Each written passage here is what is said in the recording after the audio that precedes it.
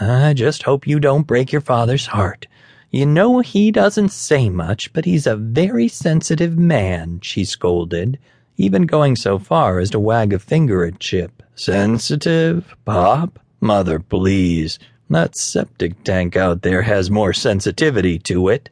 "Not acceptable," she said, knocking her fist on the table. "And how will you explain this to your son? Shacking up with a man in front of him? He'll be scarred for life." Peter balked at how mean she was being. All of the things she said cut him deep.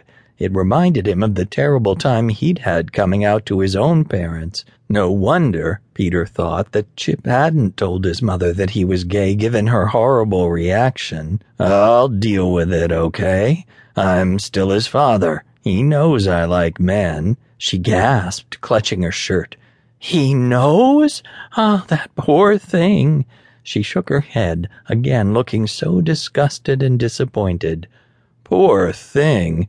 You're acting like there's something wrong with being gay." Peter had a hard time holding his tongue and keeping still. He wanted to jump up and join in the argument, but he knew if he said anything, it would only make everything worse.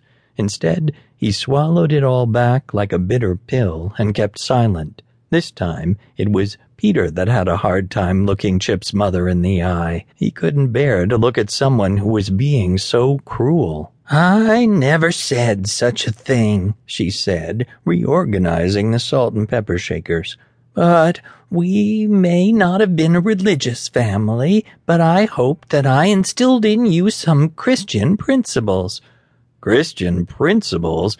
Like banging my teacher, Mr. Woods? Or do you mean your little affair with the postman?" Chip spat, getting up from his seat, his lip curled over his teeth.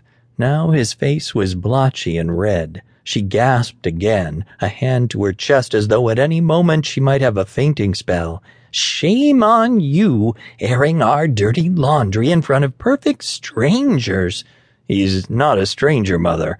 His name is Peter, and I'm going to marry him one day. And I don't give a flying fuck if you approve or not. I only wanted him to meet you so he could see what he'd be marrying into. Lucky him." She turned to look at Peter, looking him up and down. "Marrying? Him?" The way she looked at him, the way she said that, it seemed that she was all bark and no bite.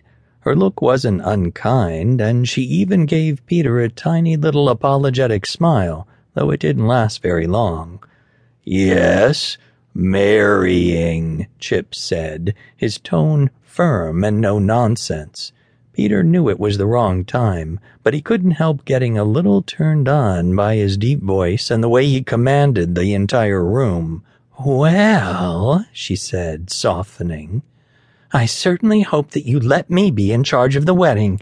Your brother's weddings were absolute disasters, and all because they wanted to hire some expensive nonsense wedding planners instead of trusting their own mother," she said, standing up, dusting herself off and straightening her apron. Chip smirked at her. "She likes you," he whispered. "That's just her way of saying it." Peter smiled back. He felt a tingle in his back, the good kind of chills, as Chip and him stood up, Chip giving him a quick kiss on the lips.